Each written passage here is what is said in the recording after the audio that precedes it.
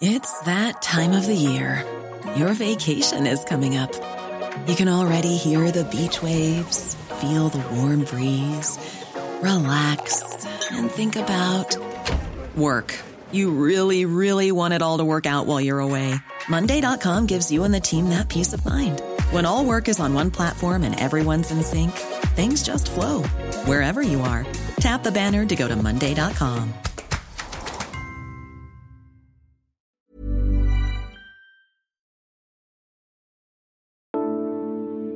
It came in a stout little bottle, just 1.5 inches high. The colourful label on the cough medicine promised it would be safe and effective. It was stronger and cheaper than morphine. It was the heroic version. Introduced in 1898 by Bayer & Co., heroin was sold as non-addictive. But 2 decades later, it was reported that 98% of all drug addicts in New York were reliant on heroin. Now America is 2 decades into another opioid epidemic, fueled by a painkiller, fentanyl, that's 50 times stronger than the heroin in Bayer's stout little bottle. It's one of the worst public health crises ever to hit America. And it's getting worse. I'm John Prideaux, and this is Checks and Balance from The Economist. Each week, we take one big theme shaping American politics and explore it in depth.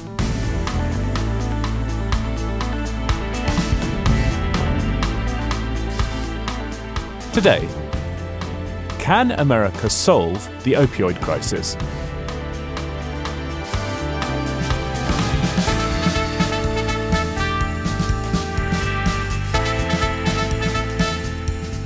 More than 650,000 Americans have died of opioid overdoses since the start of the epidemic just over 2 decades ago. Fentanyl, easily available and dangerously powerful, killed 70,000 people in 2021 alone. Now, as the federal government estimates that more than 5 million people struggle with an opioid addiction, states are looking for new solutions, any solutions, to the crisis. What are they? And why isn't there more political pressure to find them?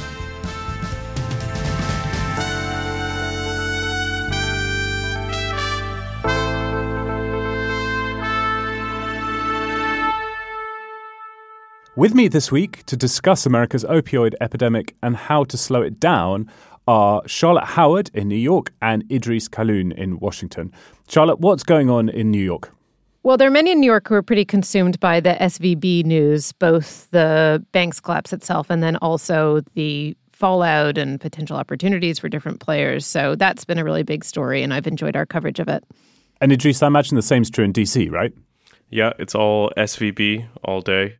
Janet Yellen is currently testifying as we record this on Thursday to a Senate committee that there is nothing to fear about further contagion in the banking crisis. So she's trying her best to calm fears down, which are very much present here.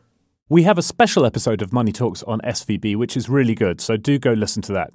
This week on Checks and Balance, we're going to be talking about the opioid epidemic. And this is going to be the first of 2 episodes. And this week, we're going to be focusing on the demand side of the crisis, whether it's possible to reduce demand, reduce drug use, either by locking people up or by getting more people off drugs or both. And then in a couple of weeks, we'll have a second episode looking at the supply side, the routes by which fentanyl, mainly, and also heroin get into the US and whether there's anything that can be done about that.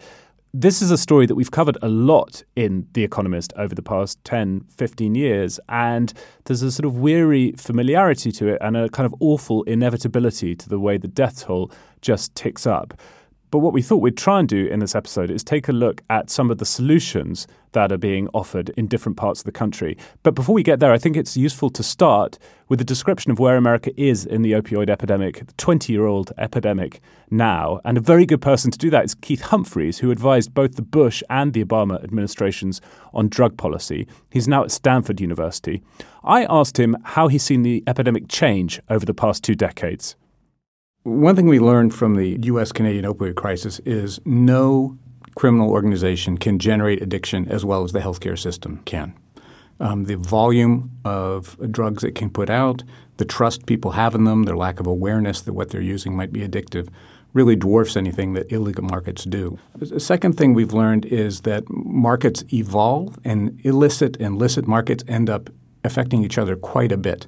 So even though the people who originally distributed the pills, the opioid pills, were doctors, it was an easy transition for illicit markets to grow up feeding off that licit market. And that's sort of different than how we often think about markets, because usually we think, well, an illegal market will be driven away by a licit market. But it was really remarkable in the opioid crisis case, the licit market spawned an illicit market.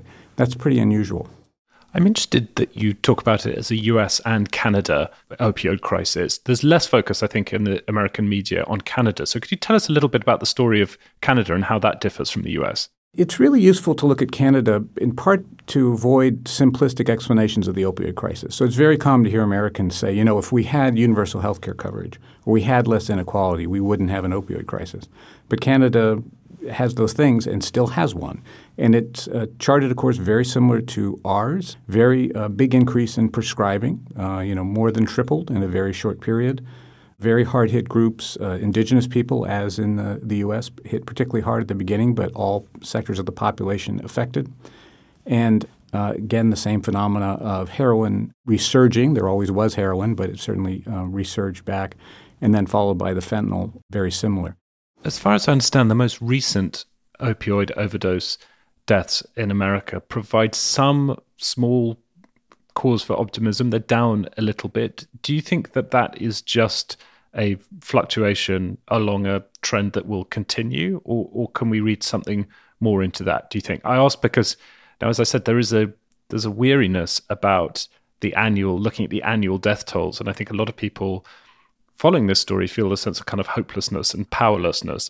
Yeah, just as despair is common in the life of people who are dealing with addiction, it's also common in people who work in policy around addiction. It is very discouraging, the number of deaths, the amount of suffering, and also to remember that, for every person who overdoses, there might be 100 people who are addicted. They don't overdose, but their lives are very difficult. So the problem is even worse than it looks when you look at overdose numbers. You're right that in the last 6 months or so, deaths have trended down a bit in the United States. I'm not convinced, though, that is more than a benefit of COVID waning. So during COVID, we had in most American cities, overdose deaths went up about a third, very quickly, which is the fastest they'd ever done. And in Canada, they went up actually even more. And that was due to isolation, I think, loss, lack of structure, stress, bereavement, and so on. As we're coming out of COVID, that is, I think, reaping some returns to people's mental health, to their daily routines, to their accountability, to their ability to connect, for example, with treatment providers or social groupings or self-help groups, whatever it is they do that helps them not use drugs. So we're benefiting from that, but that is a one-off. The fundamentals of the epidemic still remain the same.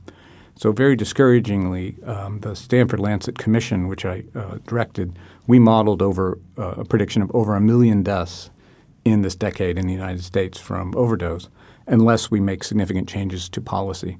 We haven't done anywhere near as much as we should on the epidemic. That's why it has persisted. It's not, though, a state of nature. You can, in fact, influence epidemics. We see that, for example, with HIV. You can change course of the epidemic with good policy, but we haven't put enough effort into it. And so 1 million deaths over the 2020s, that would take the epidemic to what death toll in total if you add in everything from the 2010s and 2000s? So that's twice as many deaths as have occurred already. So we'd be looking at 1.5 million people. One way we help people get a sense of that is that the opioid crisis has claimed more American and Canadian lives than World War I and World War II combined.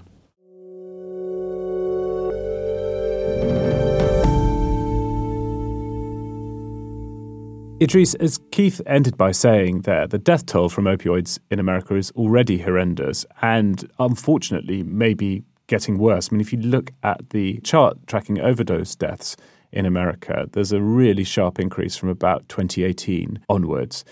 But it's not like politicians in America have ignored this, right? There is a lot of talk in American politics on both left and right about the opioid crisis and how to deal with it. The Trump administration had a task force on opioid addiction. The Biden administration has looked at this problem and no doubt has good people working on it. The Obama administration did too. And yet we are why we are. Why do you think this problem seems so resistant to public policy? I think the basic problem is that we were so late to realizing the scale of epidemic that had been created. So, in the late 1990s and the early 2000s, there was a huge influx in prescription drug prescribing from companies like Purdue, who produced OxyContin and other kinds of opioids, which just led to this creation of a mass of people who were addicted. Then in the late 2000s, as people became aware that these products were driving addiction, OxyContin actually reformulated their pill to make it less easy to abuse, which actually worked. The problem was that it drove a lot of people to cheaper forms of opioids, which was heroin. And we transitioned from a prescription drug crisis to a heroin crisis. And then later in the 2010s, we moved to a synthetic opioid crisis of fentanyl and carfentanil, which are cheaper to produce and easier to smuggle across the border, which is where it generally comes from.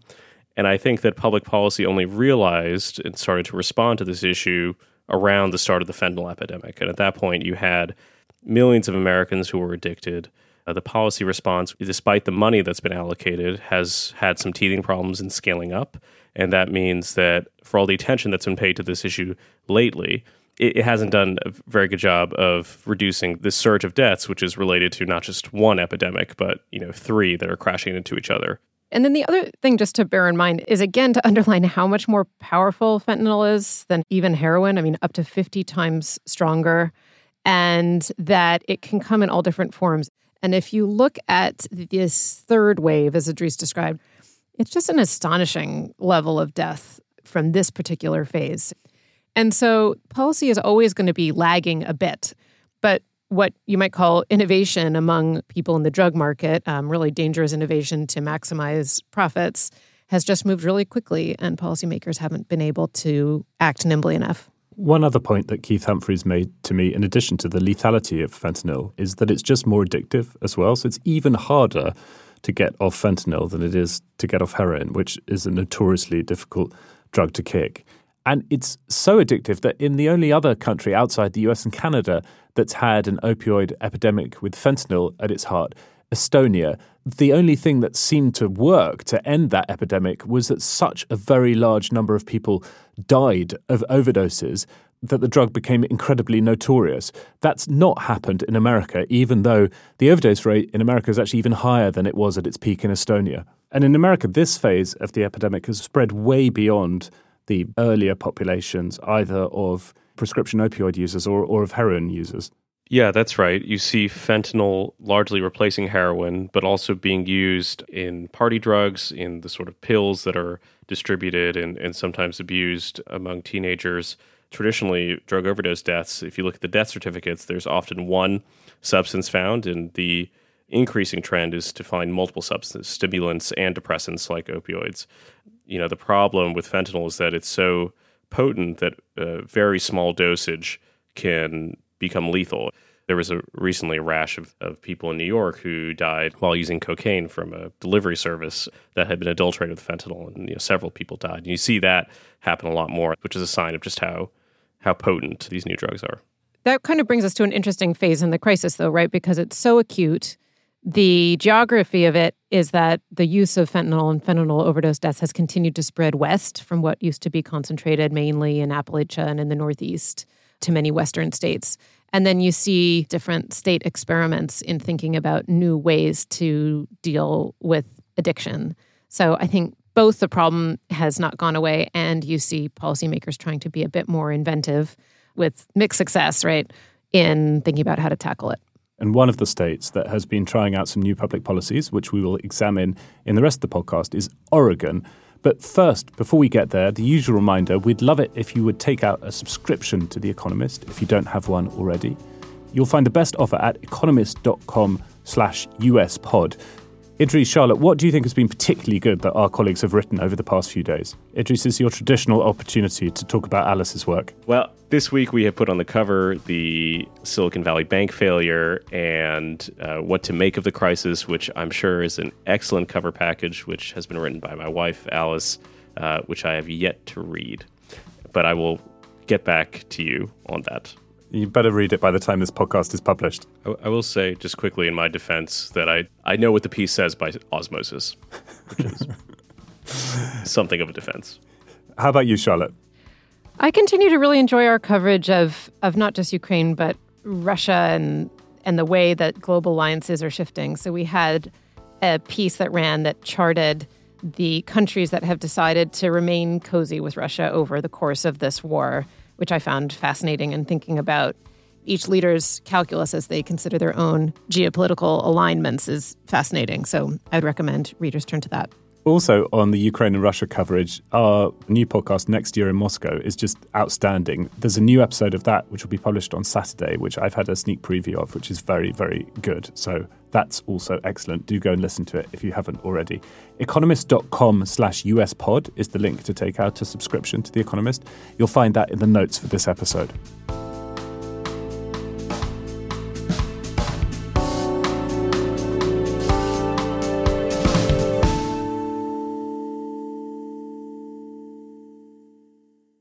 Oregon is among the states worst afflicted by the opioid crisis, so it's tried something new, decriminalizing the possession of drugs.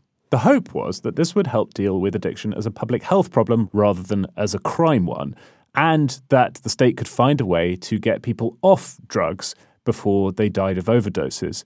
Our colleague Stevie Hertz visited Oregon to see the reality of how that's working out, 2 years on from decriminalization.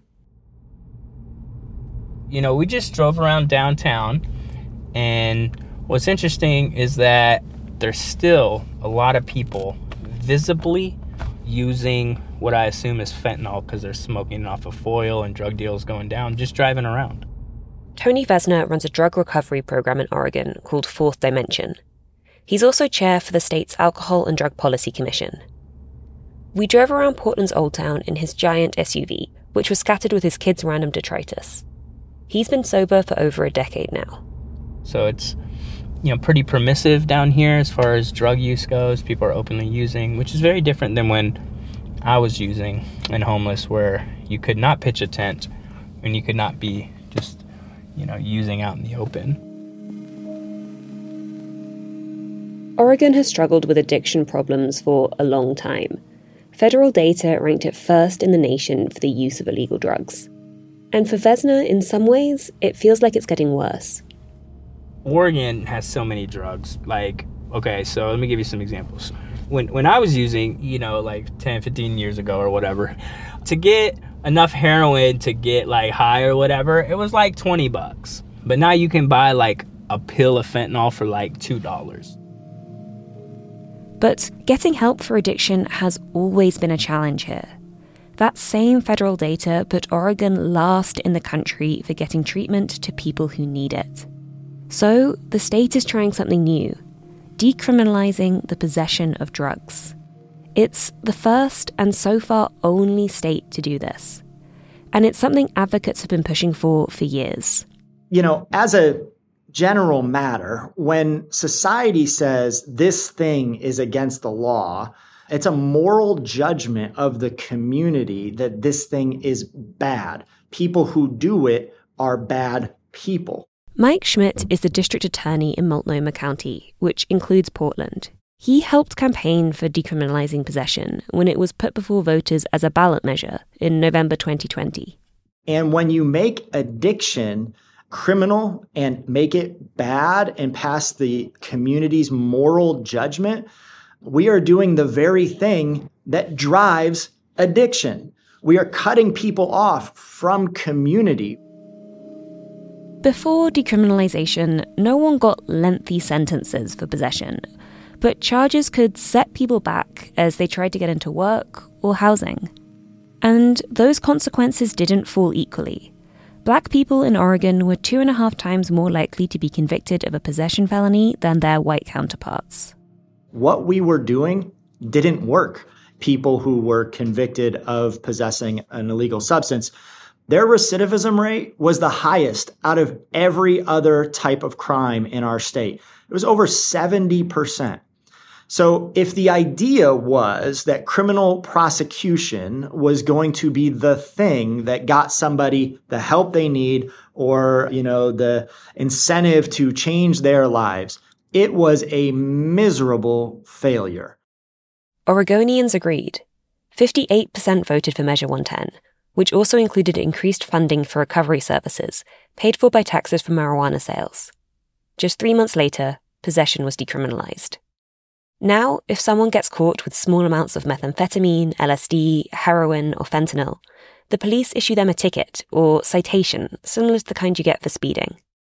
It comes with a maximum $100 fine, which gets waived if they call a hotline and get a health screening. 2 years on, working out the impact is difficult. It's hard to know if consumption has increased. We do know that far fewer people are being arrested for drug possession, from well over 1,000 people a month to under 200 now. But overdoses have increased too. That was true nationally, but the growth was particularly bad in Oregon. The death rate due to opioid overdoses almost doubled in Oregon between 2019 and 2021. That outpaced the national increase of 50%. 2 years out, we have to start looking at it and just recognizing that it's an unmitigated disaster and we need to fix it. Paige Clarkson has the same job as Mike Schmidt, 50 miles down the road. She's the DA in Salem, Oregon's capital. She points to the role that the criminal justice system had in treatment.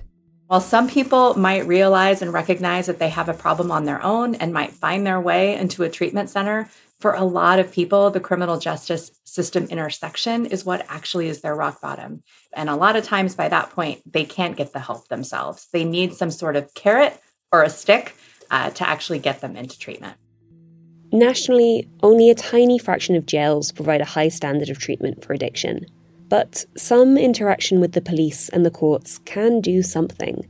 According to federal data from 2019, nationally, about a quarter of Americans referred to addiction treatment were sent by the criminal justice system.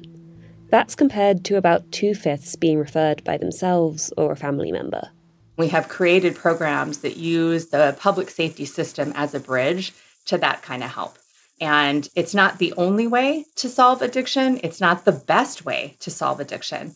But the law enforcement community, the public safety system, we are a tool to manage the crisis and to manage addiction in our communities. And Ballot Measure 110 completely negated that tool.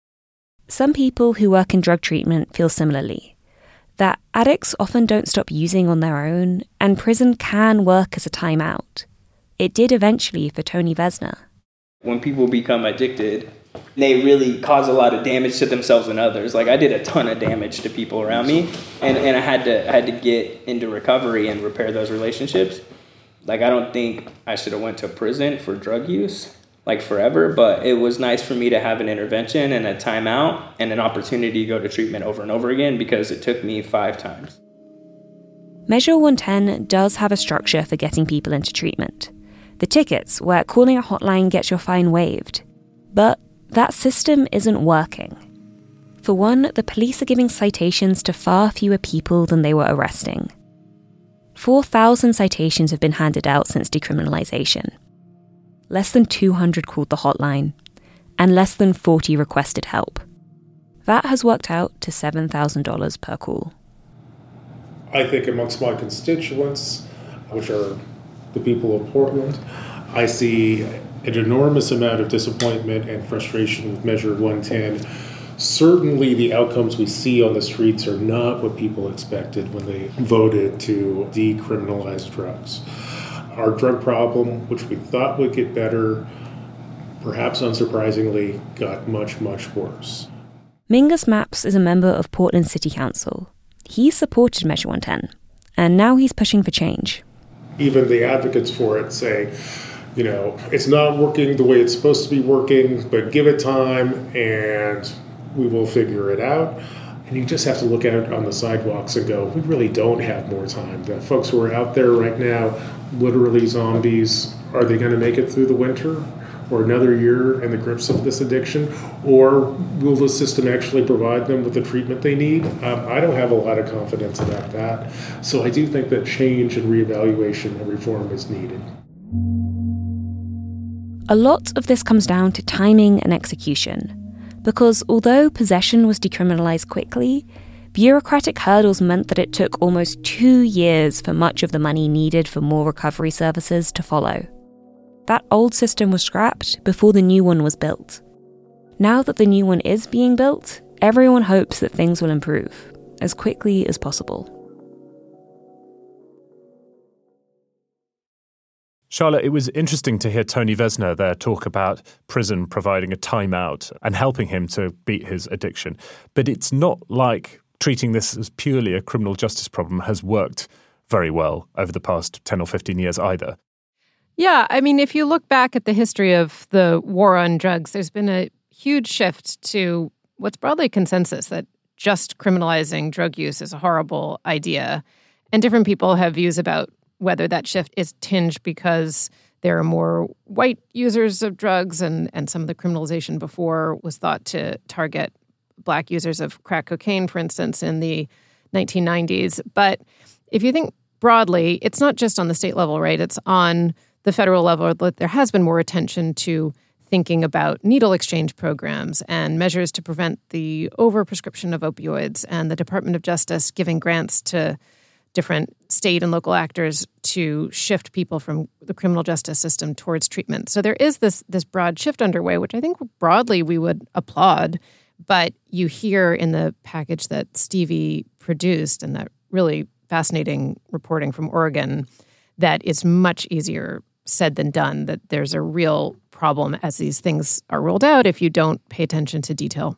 So criminalizing the problem doesn't work, but as far as we can tell from Oregon, the experience there in the past 2 years, Idris, decriminalization is no magic bullet either, right? No, that's right. And I think people in America don't often think about the rest of the world, but when they do think about the rest of the world when it comes to drug policy, the example that people often reach for is Portugal. So the canned history that people have in mind there is that Portugal had a drug problem, they decriminalized, and then they solved it. That isn't really what happened. Portugal did lessen the punishments for drug possession, but they didn't embrace a sort of permissive attitude towards drug addiction. If you were addicted, you were still referred to the system and you were referred to get help. Sometimes there was good case management in addition to harm reduction. And I think what we've seen in Oregon is something closer to basically a lessening of penalties without much attention to scaling up the infrastructure that you actually need to get people into treatment, right? That's the distinction. So The Economist historically has taken the decriminalization side of the argument, I think on good grounds, right? That actually a problem like opioid addiction is not best treated in the criminal justice system, and filling prisons full of people who are addicted to drugs is not a very good way to run your justice system. But I think it's pretty clear from Oregon that decriminalization alone is not enough, right? It needs to go along with drug rehabilitation services, and those need to be mandatory, really, for drug users. So actually, neither people who would say that this is a problem that you can police your way out of, nor the people who would say, well, allow a more libertarian approach to this problem and it will fix itself, are correct.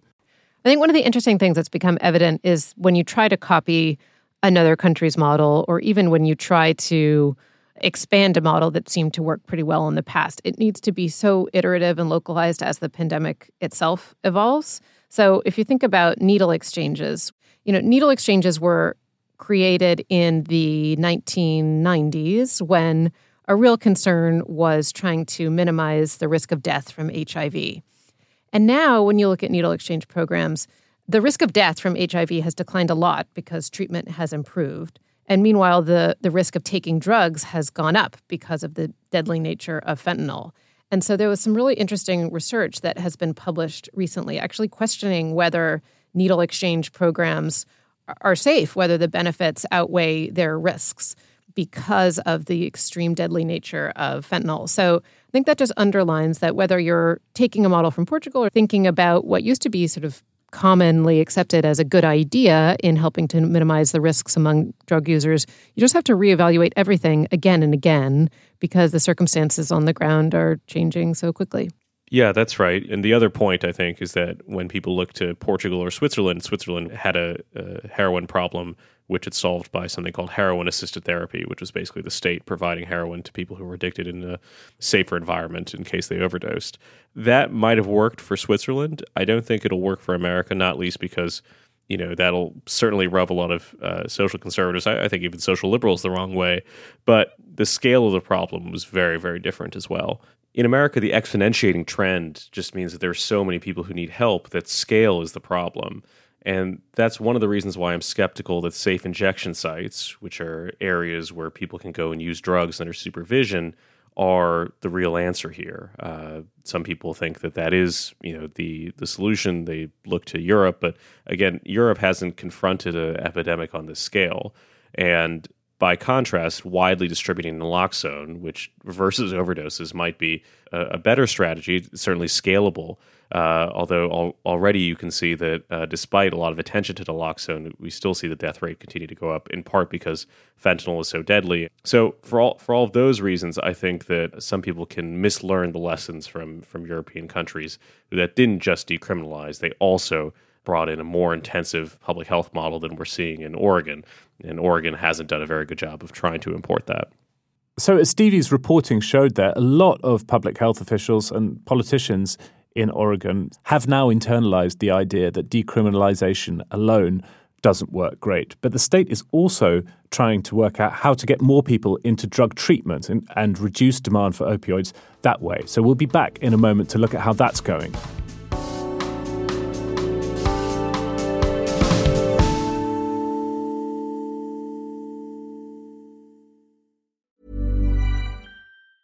Hey, I'm Ryan Reynolds. Recently, I asked Mint Mobile's legal team if big wireless companies are allowed to raise prices due to inflation. They said yes. And then when I asked if raising prices technically violates those onerous two-year contracts, they said, "What the f*** are you talking about, you insane Hollywood ass?" So to recap, we're cutting the price of Mint Unlimited from $30 a month to just $15 a month. Give it a try at mintmobile.com/switch. $45 up front for 3 months plus taxes and fees. Promo rate for new customers for limited time. Unlimited more than 40 gigabytes per month. Slows full terms at mintmobile.com. One of the solutions to the opioid crisis is going to be scaling up treatment to get people off opioids, as well as looking at how decriminalization is going. When Stevie was in Oregon, she talked to people who were trying to do just that. Okay, let's go here. So this is our addictions program. Any client that comes in... Danielle Deer helps run behavioral health at the Quest Center.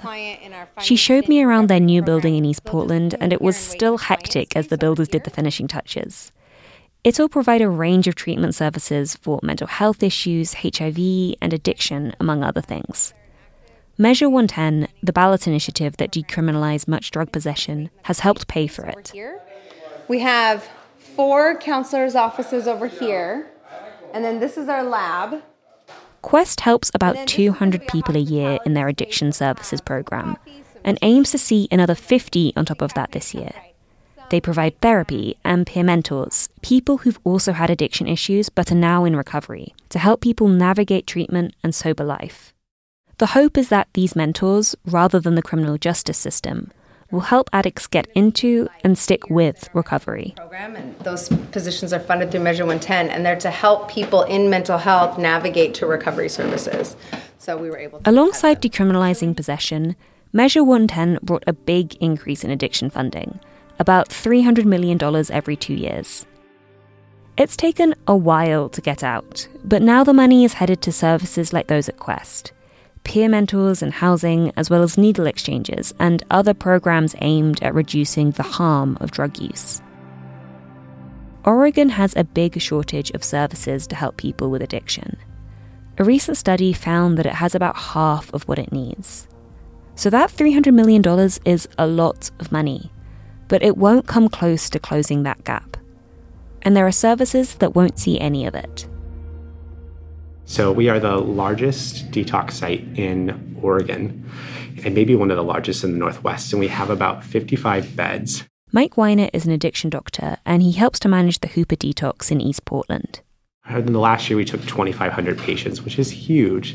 But on that same note, I think it's also important to note that we had to turn about 2,500 away because of the lack of accessibility and availability of beds. Patients normally stay at Hooper for between 3 and 5 days. After that, there can be another bottleneck, trying to get into longer-term residential treatment. About 80% of the patients at Hooper Detox are homeless. And across Portland, the wait for inpatient treatment can be up to 3 months.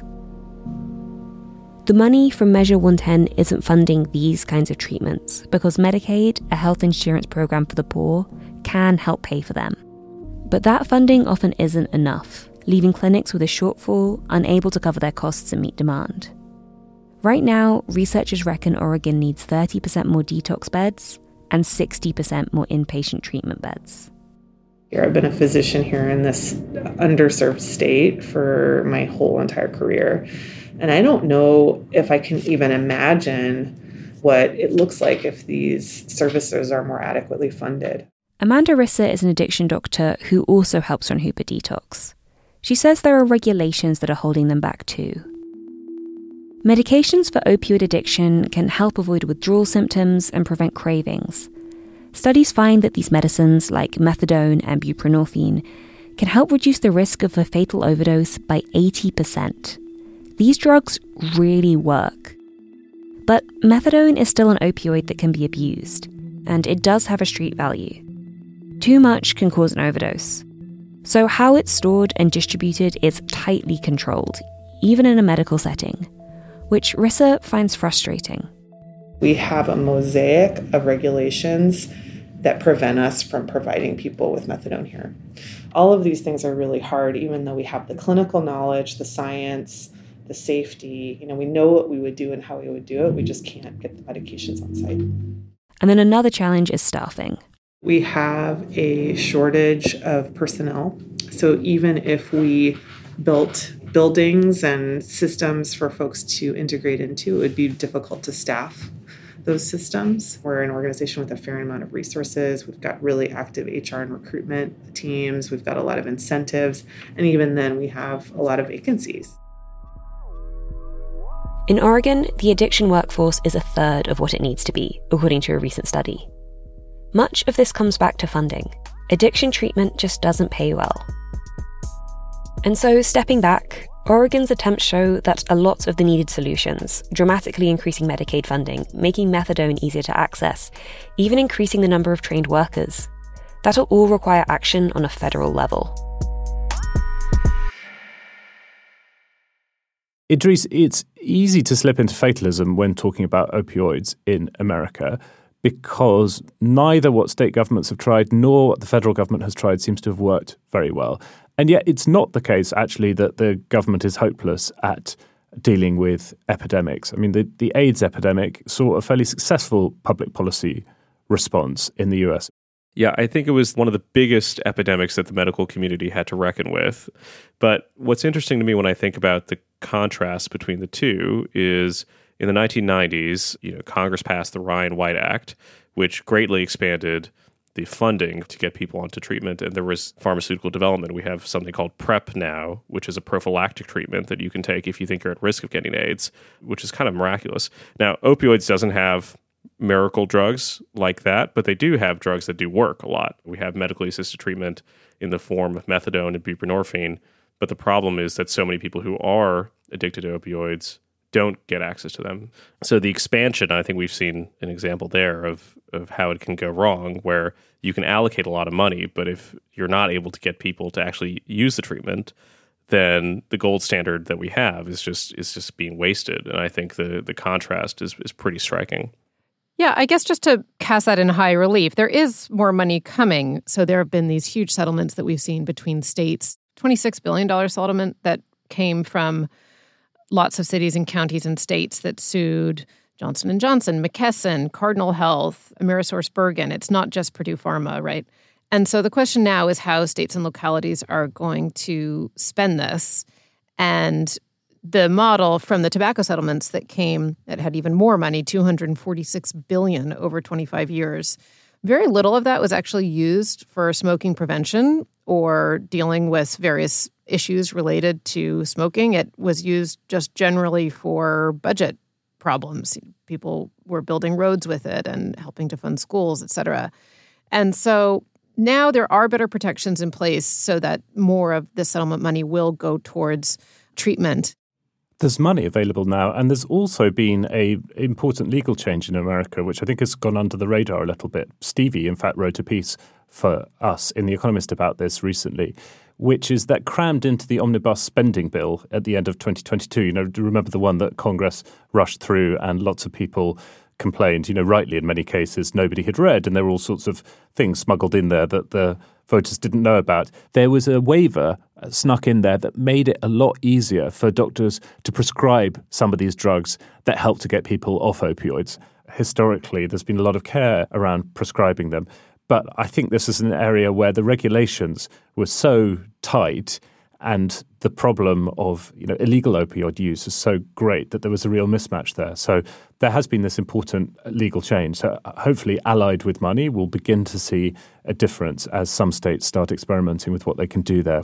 Yeah, it used to be much easier as a doctor to prescribe OxyContin than it was to prescribe buprenorphine, which is the drug that is used to treat opioid addiction, and unlike methadone, isn't diverted for misuse. So it was a really counterproductive system.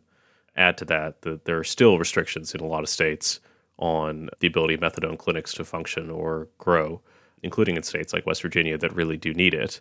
And you see that by the money that's flowing, in some ways, states and the federal government is still tying one hand behind its back. The other way that states hinder themselves in treating this epidemic is by refusing to expand Medicaid, which was something that a lot of states who didn't like Obamacare chose to do. Studies have found that in other states where you observe what happens after a state decides to expand Medicaid to more people, we see that the number of patients who are accessing medically assisted treatment, the methadone, buprenorphine, and other drugs that help treat opioid addiction, the number just jumps by 50%. So it's a huge way to get more people and get critical funding. But a lot of states are still reluctant to expand Medicaid.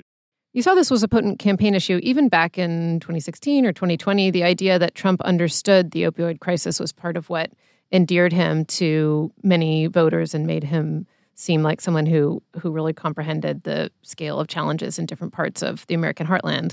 And now, as this problem has continued to spread west, as you have more states that are involved, I wonder if it becomes an even bigger issue in the presidential election to come. And I think that would be a good thing, that you have policymakers on both sides of the aisle looking to win over what is a crucial block of voters, all these people who know someone in their community or have a family member who've been affected by this, and that might be something that catalyzes change.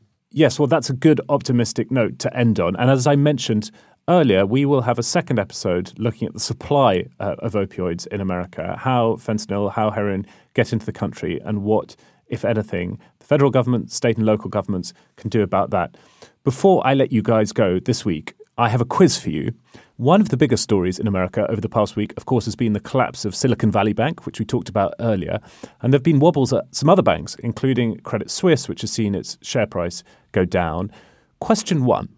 The first major banking crisis in the US was in 1819, and it was largely caused by the end of which overseas conflict? What was going on then? The Napoleonic Wars? You got it.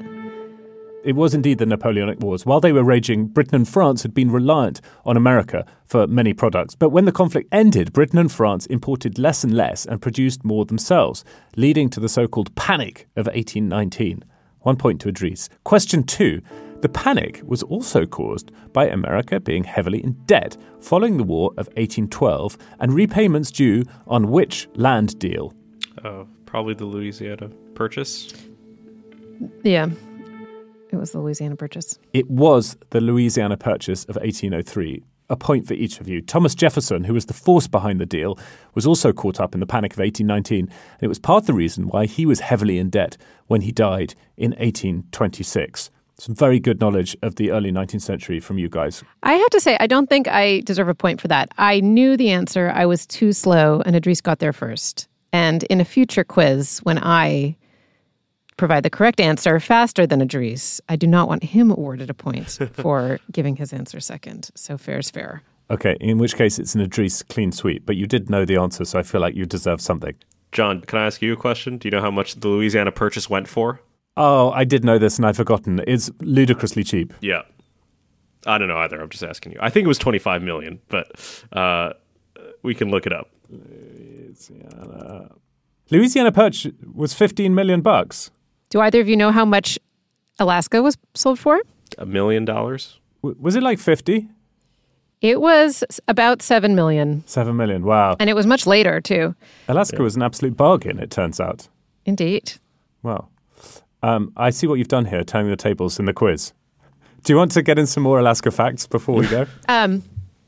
The Biden administration this week approved the Willow Project in Alaska, which was the subject of my essay last year and two-part Checks and Balance podcast series. So if you missed it and want to understand why a Democratic administration is approving an $8 billion oil project in the American Arctic, you can go back and listen. The essay was great. The podcast is very good and also involves Charlotte camping in the wild, surrounded by lethal large mammals to bring Alaska to Checks and Balance listeners. So do go find it if you haven't heard it already. Well, that's it for this week. Thank you, Charlotte. Thank you, Idris. Thank you. Thank you. This episode was produced by Stevie Hertz and Harriet Noble. Nico Rofast mixed and engineered the episode. If you like the podcast, then please do let people know and leave us a rating and a review. That makes it easier for people to find the podcast and we get more listeners that way. You can now explore our whole archive, should you wish to do so, including last week's special episode on a murder at Lake Mead at economist.com/checkspod. And you can get in touch with us via email. The address is podcasts@economist.com. In the meantime, thanks very much for listening. Stay safe and stay sane. We'll have more Checks and Balance next week.